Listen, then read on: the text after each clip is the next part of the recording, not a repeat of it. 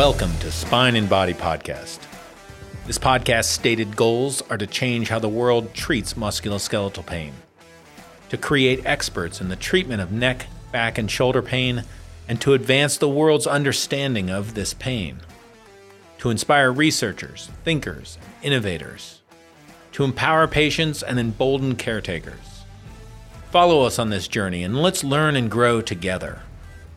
This podcast is brought to you by the Body Guitar Clinic because your body is a finely tuned instrument. Like all finely tuned instruments, it must be properly cared for in order to play the beautiful music it was intended to play. Care for your body and use it correctly, and it will play music that is unique to you, your life's song. This is Sean Wheeler, MD, and let's get your body in tune. Welcome to episode 8 of Spine and Body Podcast. I do realize that somewhere in this podcast it could or could not say that it is episode 7, but it's truly episode 8. I had enough push from people trying to get the trigger point injection out early. I don't want to say that they were Dr. Mahudi groupies, but that may or may not be true. Let's just say that at one point this was episode 7 and now it's episode 8. So today is a great conversation with Shelly Lewis, a physical therapist that I've worked with and known for a long time. And there has been some, what I consider major steps forward in stability and kind of tying a ton of stuff together as far as that goes. I think that we're going to find that more and more the entire body works together and a coupling of muscles to create stability, both dynamic stability and then also stability, areas of frozen, as Nikolai Bernstein would say. It creates areas of frozen, both in stationary and what we call dynamic, so in motion. And we're going to discuss that, and I really think this is the beginning of the stability conversation. I'm anxious to talk with more people about this, but just realize I brought up stability as an entire podcast. And this step forward, this breath holding that we're going to talk about today, I think is a major important step. So enjoy this podcast. Shelly is a wonderful person. She is professional. She is driven. She's also the person that will talk to you about your kids, and her eyes, kind of tear up as she's just so caring about other people in the midst of being this type A personality. And she's a lot like a lot of other healthcare providers, like most healthcare providers. They are servants. They're really in their best mode when they are helping other people. And I think you'll see that in this podcast. So enjoy. Okay, so welcome. This is the next episode of Spine and Body Podcast. Today we have Shelly Lewis, who's owner of College Park Physical Therapy, and then also ESPT, which is exercise and sport physical therapy, which is a new entity that we're excited to talk about. But I've worked with Shelly for a very long time. I feel like my career as a musculoskeletal practitioner has kind of evolved. A lot of that over the years with conversations with Shelly, with bouncing things off Shelly. The book that I wrote came from conversations that we had. Everything has kind of been this, let me bounce it off and see what Shelly thinks as we go along. So I think a lot of my life or my progression as a sports medicine doctor and a musculoskeletal specialist has been intertwined with physical therapists, and it's been intertwined with Shelly a lot. So we're excited to have you here. Welcome. Thank you. Okay, so talk about what got you into physical therapy. I knew I always wanted to do something medical. When I was young and very young, like 3rd grade, I knew I wanted to do something medical. I went to college, thought maybe I wanted to be a nurse, was about a semester away from being a nurse, and decided I didn't want to be a nurse. And told my parents that I promised I would go back to school, but I was dropping out of that semester. And when was this? What year? No, I mean, what part of college? Because you were a small town Nebraska girl, right? Yes. So I went to undergrad for a year, then applied to nursing school, got in, was about 2.5 years into a 3-year nursing program and decided that wasn't what I wanted to do. At that time, nursing was very different than it is now. Now it's completely different. But so I went back, did some observation, narrowed it down to physician's assistant or physical therapist, and fell in love with physical therapy because I just love exercise, fitness, all those things. Mm-hmm. And so I'm glad I chose what I chose. Very good. So then you ended up in California, wasn't that right? Mm-hmm. How was that? And where'd you go to physical therapy school? KU. KU Med, yep. University of Kansas. Yes. I did go to California. I was in California for my first job at Long Beach Community Hospital, small little hospital. Had great experience there, both inpatient and outpatient. Was there, chose the job because I thought there was going to be a really good mentor there. I knew I needed to improve my manual therapy skills, and she was really good. And I was there about 3 weeks, and she resigned and moved out of state. And I was the lead therapist 3 weeks out of You were your own mentor. Yeah, I was my own mentor. Yes. So I was kind of thrown in the fire, but it worked out, and you're forced to learn and you're forced to figure stuff out. Right. So then when we met, you had started your own practice, and I don't know when that was, but you were doing home health, and I don't know when you started it, but it was one of those deals where I was looking for good therapy, and you guys were south of where we are now, as far as Kansas City goes, and you had a couple employees, and I think you guys were doing home health, wasn't that right? My passion was outpatient, did that in California, had the riots in California, got a little homesick, decided, you know what, I want to go back to the Midwest. So came back to Kansas City, did outpatient for a couple years, had an opportunity to actually purchase a home health business. Did that. That was awesome when I had 3 children in a period of 18 months. But outpatient always was drawing me back. So opened a clinic from ground zero in 2000. And when did we met? About 2005. 2005. So actually opened the clinic in 2002. And then had been up and running a little bit. And yes, I had a part-time PT and a PTA when I met you. Mm-hmm. And we were phasing out of the home health and really just focusing more on the outpatient about the time we met. Right. So. Yeah, and for me, it was one of those deals where I wanted people to learn. I wanted people to show up and leave physical therapy with more knowledge than they went in with. And you guys were great at that. I really felt like my patients were progressing, but this has all kind of changed over the last 15 years. So talk a little bit about how, we talk a lot about stability on this podcast, and talk a little bit about how stability started back when in 2000 or even earlier, how you guys were taught about stability. And then we'll start talking a little bit about how that has progressed.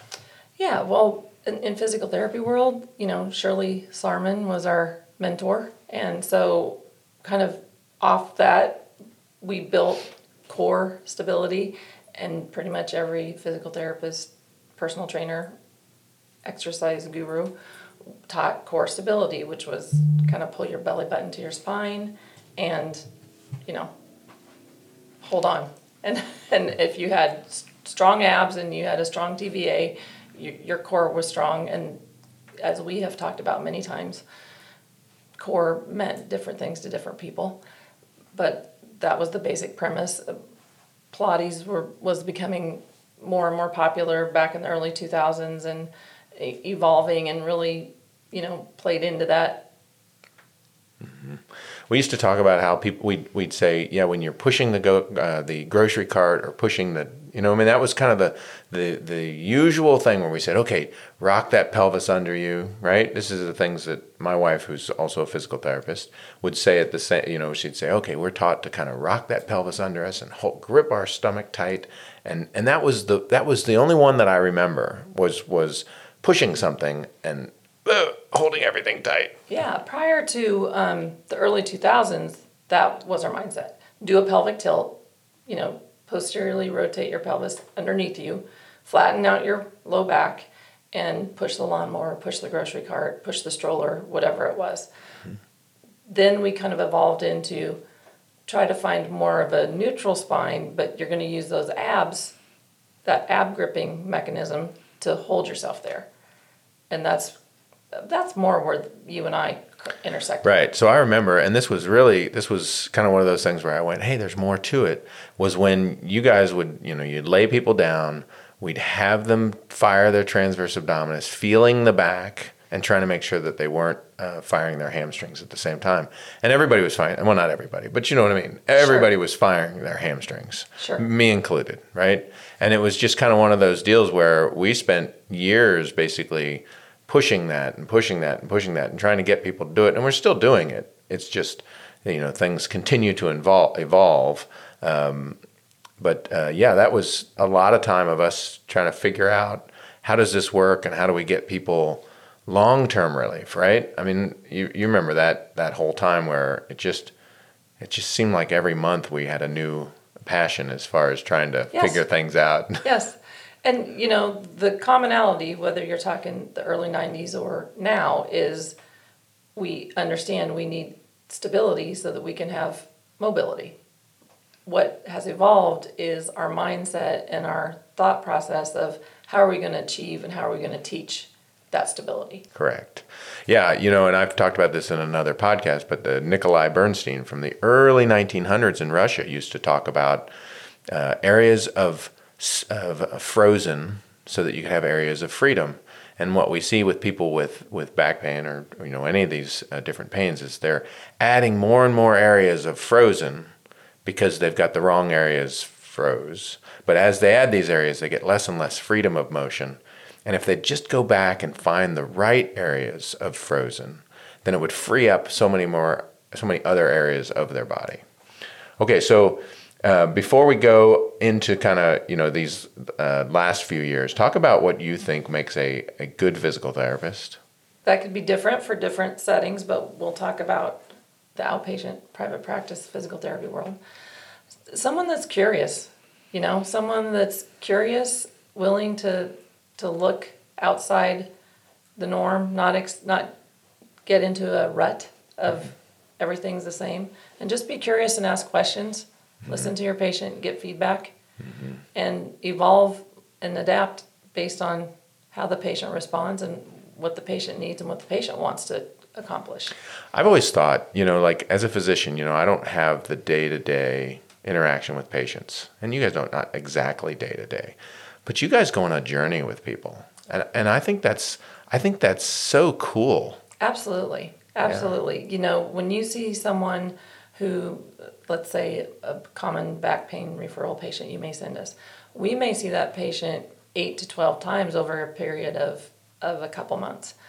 That's a lot more than what they usually see their dentist or their eye doctor or go get their physical or even see you. They may see you, but you say, come back and see me after you've completed physical therapy. So you may not have seen them for a couple months, whereas we develop a rapport, we learn about their family, we learn about their job, we learn about everything that's going on, which ultimately plays a role in what plan of care we develop for that patient, what goals they have, and how we move them through that process. But we learn a lot about our patients, and they learn a lot about us. One of the things that I envy about teachers is that they'll go on these 9-month journeys where they spend all this time, right? And I think each of us, anybody who's good at medicine or physical therapy, is a teacher.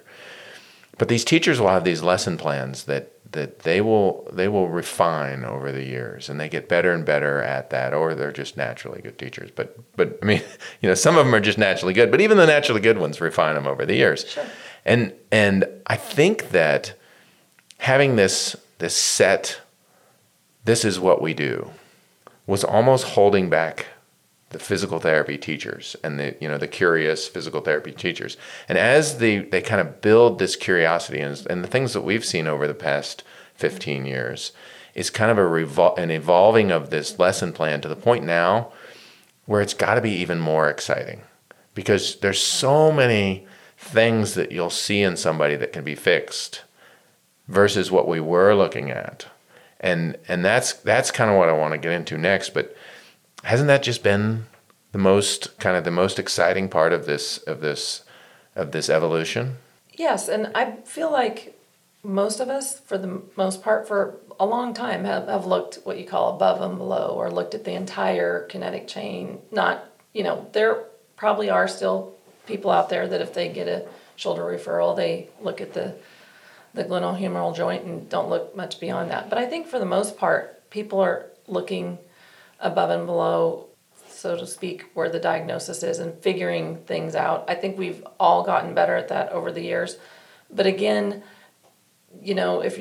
I'm very competitive, I'm results driven, and what led me to be more curious is patients that were getting better, but then they would return with something else. And it bothered me because my thought process was, if this is really what they need to be doing, they shouldn't have these other things down the road, short of a acute injury or something.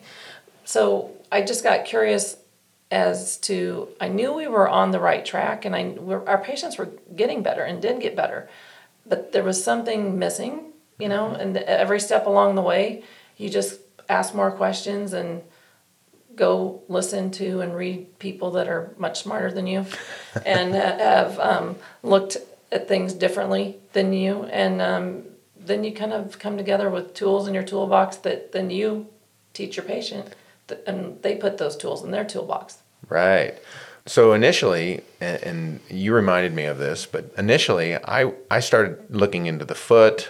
I tried to get a patent for foot strengthening, and of course I come to the physical therapy group and I say, we got to strengthen feet. And then after that, it was, it was like step by step, right? Yes. I mean, there was a number of things where we were like, okay, what about this? And, now we're working on kind of this soleus glute strengthening for ACL injuries. But it was every step of the way I'd come to you and go, okay, what about this? But there was that time, and I mentioned this previously, where I just put out the book, I'm deadlifting, and I drop the bar off the platform and pull it back on and hurt myself. And I come to you guys and I'm like, something's wrong. Right? I felt like God kind of struck me down and went, all right, figure this out. And it was, and it was kind of this progression where I got into psoas, and for a year and a half, I was pushing psoas with you guys. Do you remember that? I remember that well. Yes. And the thing that you guys kept coming back to me with was, people aren't getting better. We're getting them better, but they're not getting better. They're not staying better. Not staying better. That's right. So talk about that just a little bit, and just a little bit. First of all, how frustrating it was, because you knew. I mean, you were convinced, as was I, we were on the right track, but that was frustrating. Yeah, and the psoas is very controversial in the PT world. I liken it to Revelations in the Bible, but there's many schools of thought about the psoas, and a few weeks ago I was listening to something that this podcaster indicated that the psoas really wasn't a true muscle in the manner that we typically consider muscles. So it's all over the place. But yes, you injured yourself. Your psoas was definitely angry and flared up.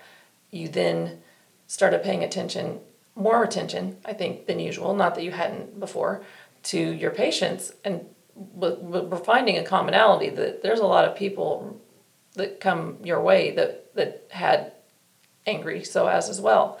So, there's many approaches. There's manual, there's modalities, there's stretches, there's exercise. You can throw a lot of things at it, which we were, and we could have somebody on the table and get that psoas a little more relaxed, more calmed down. It was feeling better, but they'd get off the table and go back to life and come back, and we hadn't stuck. They weren't getting that lasting relief. Which was what I was finding with myself. And that frustrated me because I wanted people better. Like, I'm competitive for people in a way. So I wanted them to have that lasting relief. I wanted them to see a result and be able to maintain that and then build off of that and be better when they left our clinic than they were pre-injury. And there was a certain subset of patients that, we just weren't getting there. Maybe we were getting 60 to 80%, but we weren't getting that 85 to 100% range. And it bothered me, so I just kept looking. Like, right. What is it? What are we missing? Right. So describe that. Well, that was a journey in and of itself, but I really kind of happened upon some therapists that focus on breathing and alignment, and that made sense to me as using proper alignment and breathing for your stability. So it was obtaining stability using breath and alignment more so, and actually not ab gripping. And it involves teaching the patient, first of all, how to align themselves. And the physical therapists have always talked about posture, but this is kind of a twist on what we learned with the plumb line in school, and different than what you and I had taught and talked about with, sternum up, abs on, spine neutral, and that was not a very, as I now look back, it wasn't very fluid and very dynamic. Right, and I mentioned that we taught people to be breath hold. We taught people. I say that we taught people to hold in a fart. I know you don't say that, but I say that. I say we taught people to grip all day long, and it's because everybody was teaching that. Yes, like I said earlier, exercise specialists, personal trainers, physical therapists, you name it. That's what we were all teaching, because at the time that was the best we knew. I remember you sent me that first podcast that you listened to, and I was like, we got to contact this person. You are onto something, right? Yeah. And you did more than contact them. Yeah. So I just really pursued it and looked at different therapists, physical therapists, exercise specialists, not only, and if they're Canadian, they're physiotherapists, or Australian, they're physiotherapists, and just tried to educate myself. And then I started just trying to change my own alignment and my own breathing, and immediately saw a change. And back to you and your psoas, what I have found is when you fix the alignment and breathing, all of a sudden the psoas is no longer a problem. Right, and that was huge. And it's still a journey for me, because I never quite get it. I'm constantly behind on my schedule. I'm constantly behind on all these things. I got 6 kids, right? So I'm never quite getting over there and getting the complete formal training. But just the difference that it's made, personally, and then to see the people who buy in, and to see an instant change, which is really helpful. The instant change is really helpful, because so many people need that instant change when you're talking about breathing, and they're going, I don't get it. And then they get extraordinary improvement right away. But then also the long-term kind of changes. So talk about how the things that you've seen with patients. Oh my goodness.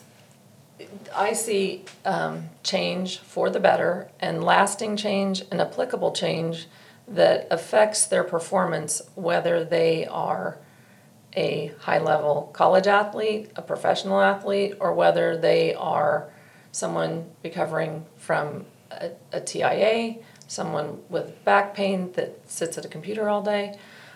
Just this week, or last week, we had a patient come in with had lung cancer years before, really operates at about 40% of his lung capacity, is now battling another form of cancer.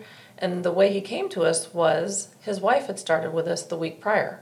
And we were trying to teach her stability, so we started with the alignment and the breathing, and she figured out that her husband needed to see us, and she wanted him seen tomorrow.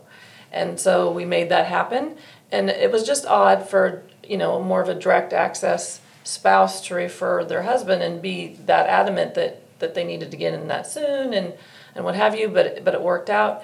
And when he came in, and I confirmed this with her yesterday, he had, for the longest, his O2 sat was around 90 to 92, and that was the best he could do with all his treatments, with everything going on. That day he came in and we check it, and it was in that 90 to 92 range depending on what he was doing. We taught him in that first session alignment and how to breathe.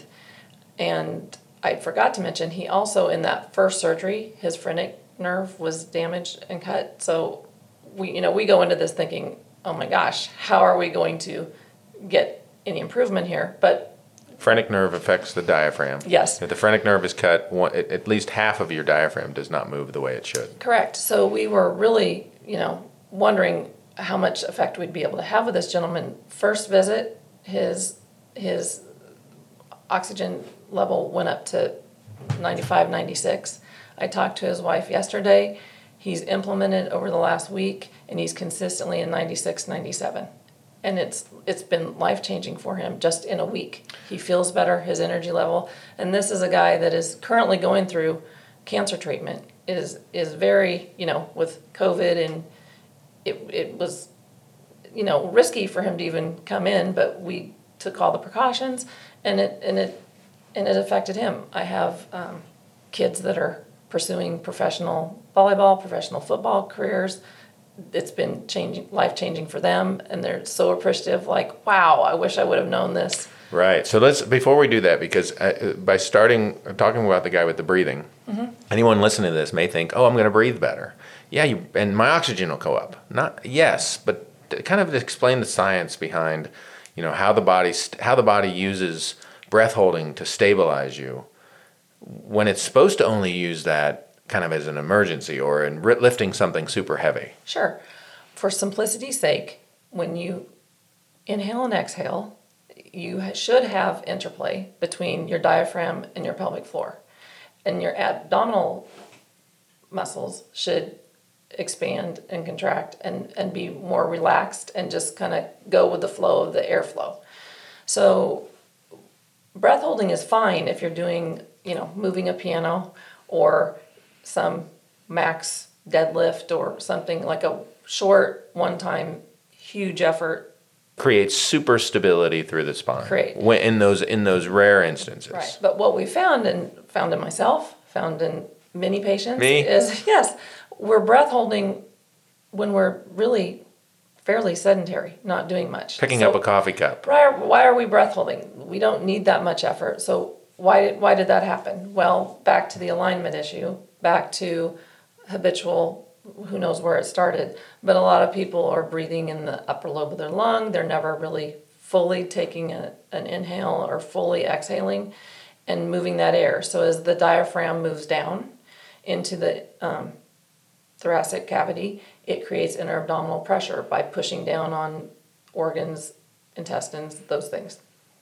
And then as you, that's with the inhale. As you exhale, that pelvic floor triggers, lifts up. There's kind of like as an elevator goes up the floors of a building, the muscles start to fire based on what you're doing. If you may need your right oblique and you may need your left oblique, you may need some rectus, you may need some TVA. Whatever needs to happen happens as you're doing that exhale based on what activity you're doing to give you the stability you need to proceed with the movement. And so the really cool thing is it's based on the demand of the activity you're doing, and there's different levels. And so it's not just the same pull my belly button in when I get up in the morning and I don't let go until I go to bed. And so it will adapt and change with if you're running, if you're sitting at your computer. The mechanism is the same. It just changes based on the demand, the load you're putting on. Right. So we talk about the fact that when people start breath holding, all the time, they start losing all the other areas that they should be using. So yes, the diaphragm and pelvic floor have a ton to do with stability. But if you're breath holding, you're losing so many other. You're basically creating so much frozen that it takes away from so many other things that the low back and the lumbar spine or even the whole body is supposed to do. Since it's in the sense that the word core works, it is the area of our body that provides so much stability. And if you're overdoing it, you're really putting yourself in a terrible position. Right, and the diaphragm is very closely associated with the psoas. The diaphragm has to be able to move up and down in order to create that stability and meet the demand of what you're doing. If that diaphragm is just sitting there and not moving because you don't ask it to, or you were pregnant and you got in a posture that and the baby was there and your diaphragm couldn't move down and no one ever taught you how to breathe after that, and it's still sitting up there not moving, you're not going to have that stability that you need in a normal breathing pattern.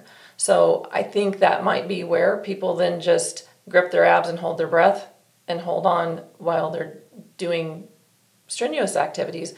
But again, it carries over, and then they're not ever really breathing correctly. The things that we've seen is I'll see people who talk about how their balance is better, right? Because multifidus is one of those proprioceptive muscles in the spine, and that multifidus, when you're ab gripping, when you're holding everything tight, that multifidus is being asked to do less and less, and then now you're locked in place, pelvis is locked in place, and people are using their ankles and feet for almost all of their, all of their stability or all of their balance. So, I mean, it's the number of things that we'll see as far as once we start getting more areas of freedom, we start seeing an improvement in so many different things. Well, it allows the body to function like it's supposed to. Your thoracolumbar fascia in your back is not static tissue. It's supposed to move. But if you're ab gripping, it doesn't move. It doesn't adapt to the load. It doesn't adapt to the position.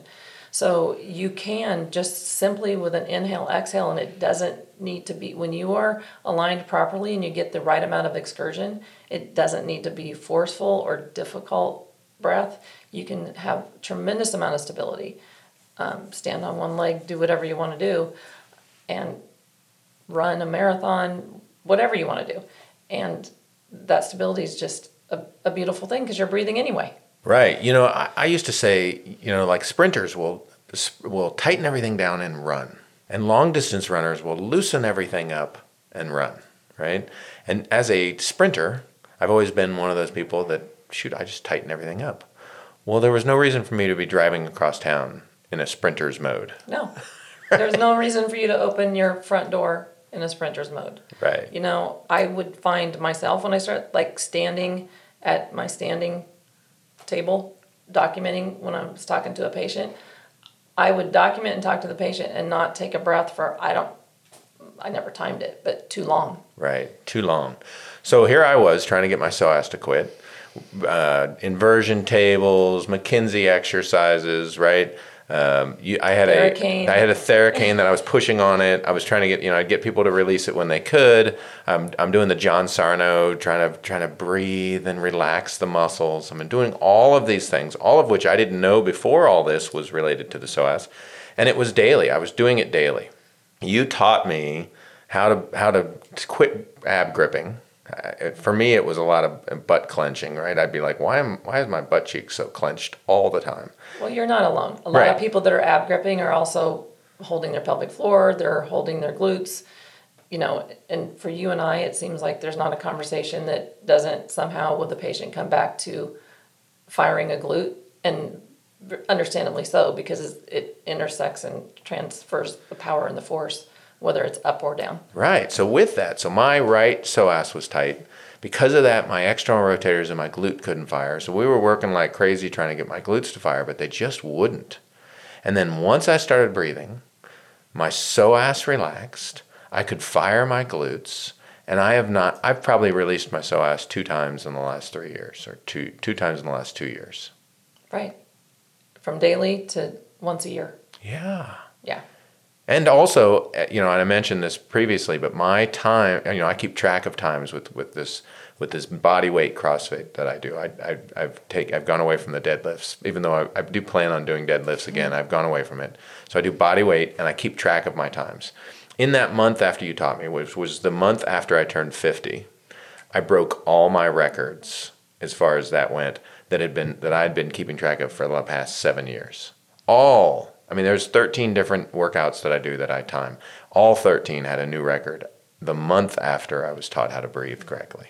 Right. And remember I told you about just your turnover. If you're running or jogging and you change your alignment and you stop gripping your abs and stop with the sternum up, pointed to the sky type of posture, your turnover is quicker. So you have to adapt because it's just the ease of movement is incredible. Like your body wants to do that.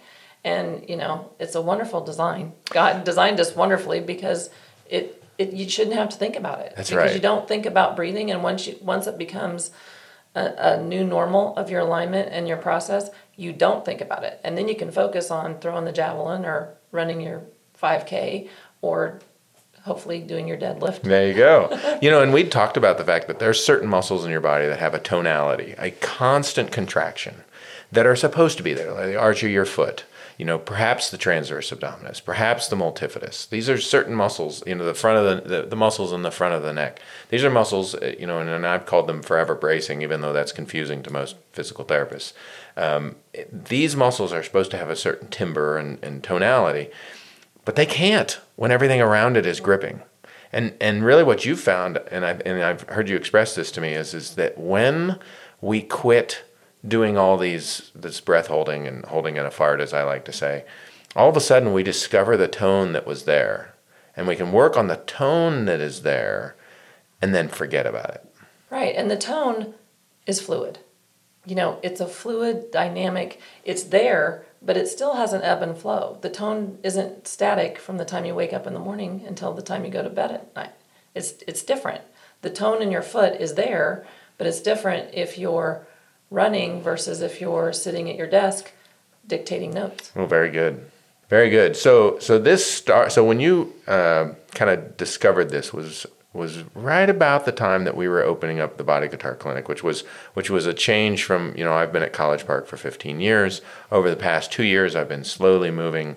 I'm never going to move all of it over here, but I'm going to have a portion of it over here. And then you guys created kind of this specialty clinic over here that again has been a revelation, I think, as it's progressed. So talk about that just a little bit. Well, again, I have an amazing staff of therapists that are all very smart and bright individuals, and we're all a little curious. And they like to, change it up. So we have therapists that want to do vestibular. We have therapists that focus on women's health. We have therapists that treat lymph. And so at College Park, we offered some of that, but not all of that. And as we got more into the breathing, we really felt like and saw how much the pelvic floor was involved and how much it was kind of being overlooked with hip, knee, traditional hip, knee, back rehab, and that we needed to take a closer look at that. And, people sometimes get a little anxious if you start talking about pelvic floor, but a lot of what we do, and most of what we do, is an external approach to just having someone be aware of it and understand that if it's really tight and they're gripping all the time, much like their abs, or if they have no tone in that pelvic floor, like you talked about the tone in the foot, there's a certain amount of tone and a certain amount of movement, of contraction and relaxation that needs to happen. And so here at this clinic, we do have the women's health and pelvic floor specialty, and that just really tied into the whole evolution of using breath for our central stability system instead of ab gripping and unteaching ab gripping. That's been the hardest thing. We taught our patients very, very well, and our patients learned very, very well. And so it's hard to unteach it. That instead of learning the new thing being difficult, it's actually harder to unlearn the old thing. So, what do you see in the future? And I'm not talking. I mean, you can do it. You can take that question any way you want. Is it the next 6 months, or is it the next 5 years, or when you kind of look forward as far as this goes? What's your vision? Well, if you would have asked me that in the early 2000s, my vision would have been, TVA and neutral spine. And now my vision involves the diaphragm, the pelvic floor, educating more people about how to implement a very natural thing like breathing to create the stability and give them more function and freedom and pain relief.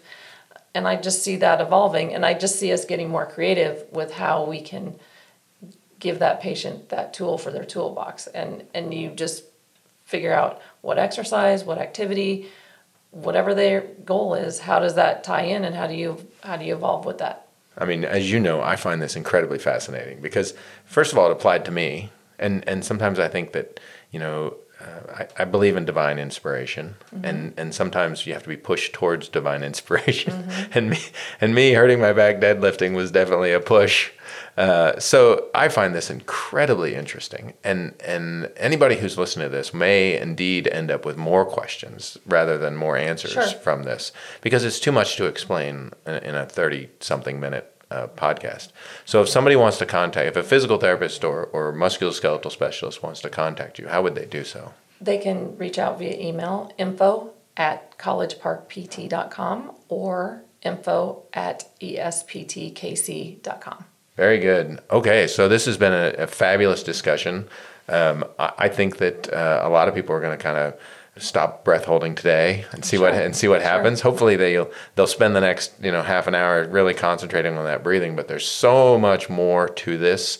You already know that I'm going to invite you back for other things. But let's see kind of how the comments go with this, and see if we may even have an AMA, Ask Me Anything, where I come back and read people's questions and kind of figure our way through this. So. Yeah. And then if they just start paying attention, are they holding their breath when they stand up out of a chair?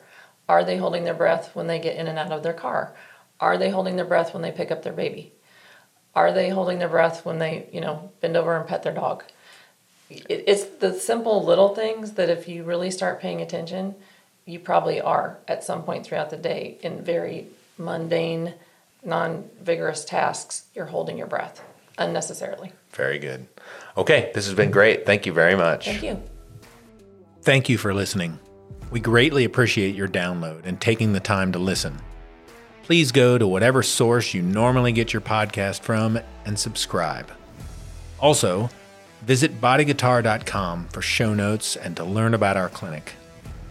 Living longer is not near as important as living better.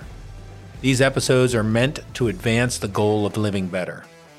One of the best and hardest ways to achieve this goal is to pray for your enemies and forgive those that hurt you. Life is about relationships. Build them. Until next time, body guitar practitioners, performers, and tuners, get your body in tune. This is Dr. Sean Wheeler on Spine and Body Podcast, and I will see you on the next episode. This podcast is for general information purposes only. It does not constitute the practice of medicine, nursing, or other professional healthcare studies, including the giving of medical advice. No doctor-patient relationship is formed. The use of this information and the materials linked to the podcast is at the user's own risk. The content of this podcast is not intended to be a substitute for professional medical advice, diagnosis, or treatment. Users should not disregard or delay in obtaining medical advice from any medical condition they have, and they should seek the assistance of their health providers for any such condition.